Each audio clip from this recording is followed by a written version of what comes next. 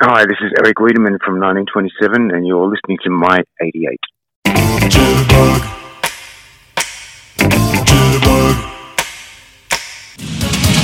Everybody's doing a brand new dance now.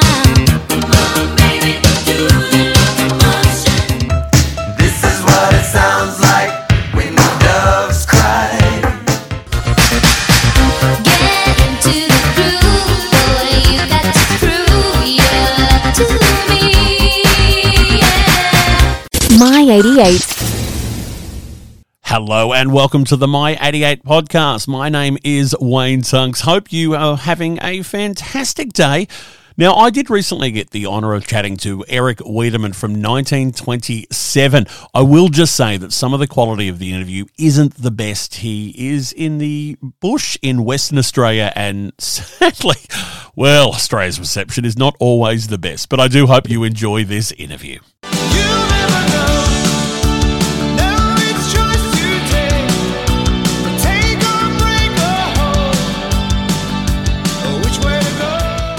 You're listening to My88. Wayne Tunks with you this morning, and I am very excited to speak to our next guest. He is the lead singer of a very iconic Aussie band. It is Erik Weideman from 1927. Thank you for joining me today. Oh, it's a pleasure. Now, we're chatting because you have an upcoming gig at Panthers in May. You must be excited to be back on the road? Oh, absolutely, yeah. I mean, we've got a massive tour this year. So far, there's 39 dates, and I think there'll be a few more by the time we get through all that. So, yeah, it's going to be great. It must be a relief to be back on the road again after those few years off. Oh, yeah, we don't want to talk about those 2 years, do we? No, we won't. Yeah.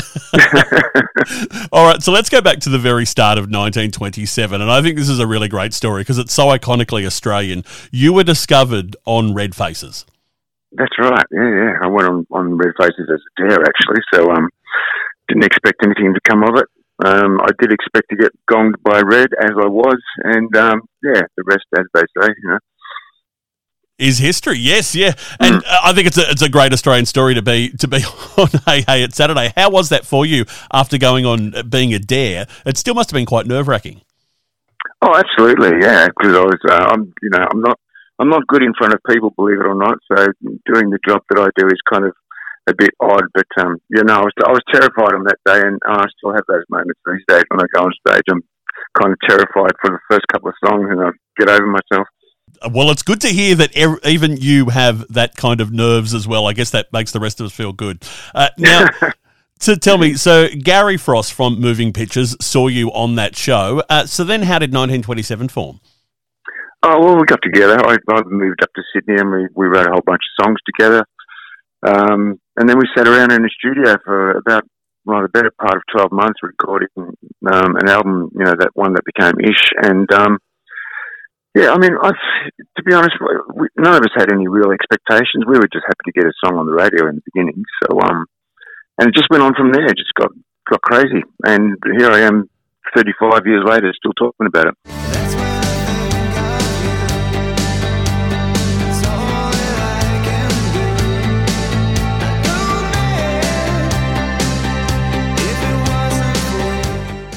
Now, that's when I think of you was the first song. It went to 6 in Australia. It even cracked the top 50 in the UK and top 100 in the US. As you said, that must have been very unexpected. Oh, totally. I remember the first time I heard it on the radio, I was just gobsmacked. Like, oh, there I am on the radio.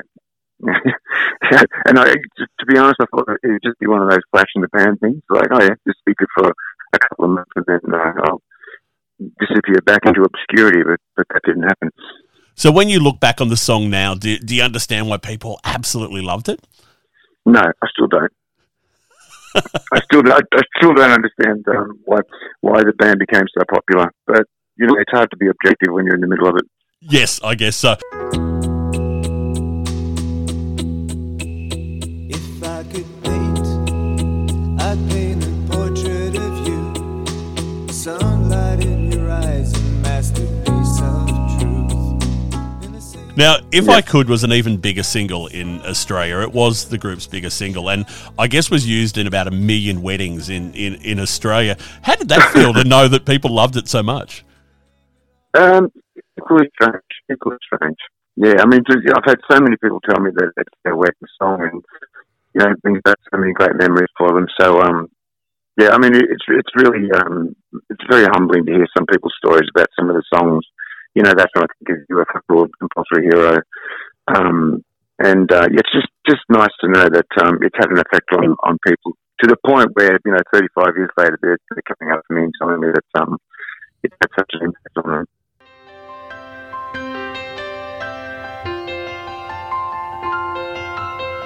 Remember the times when we were kids playing war games in your yard? Everybody had to be a hero, get one in the heart. Yes, you mentioned Compulsory Hero, and I was going to talk about that. I just was listening to it before, and it is still such a poignant and beautiful song. Yes, indeed. And I mean, if it wasn't for that song, I wouldn't have had one of the most incredible experiences of my life, and that was to go to Afghanistan back in 2011. It was. We flew over there to play for the troops on Australia Day in the middle of Afghanistan. So, that was. Yeah, I mean, I could talk about that for an hour because it was just such a mind-blowing experience to see what some of these guys were going through over there. But, like I said, if it wasn't for that song, I would never have had that experience. Wow. And did you play that song for them? Absolutely. And it was the first audience that we had where everyone was packing machine guns. Yeah. Glad they liked it then, yeah. Yeah, no kidding. Now, the album Ish, absolutely massive, 5 times platinum. Number 1 in Australia, and in fact was the number 2 album for all of 1989. I'm guessing you're going to say it was quite unexpected of a treat for you. Oh, yeah, absolutely. Yeah. Totally unexpected, and, equally as confusing to me as the whole thing is. Now, here's one that I know you're probably not going to enjoy me talking about. I remember in 1989, I used to collect smash hits. And you got voted the sexiest man of 1989. Madonna was the sexiest woman. How did that kind of thing make you feel? I don't know. I mean, sexy, I don't know about that. and to be on the cover next to Madonna, that's kind of strange, don't you think? The funny thing is she never called me to say congratulations. We'll see if we can hook that one up. I'm going to see her in America in September. We'll see whether we can. Are you really? Yeah. I'm going to the concert in Dallas, so I'm looking forward to seeing her. That would be awesome. Yes. But I do actually remember having that copy because, being a big Madonna fan and a fan of your group, it was just awesome to have the two of you together there on that cover. So funny, huh? Yeah.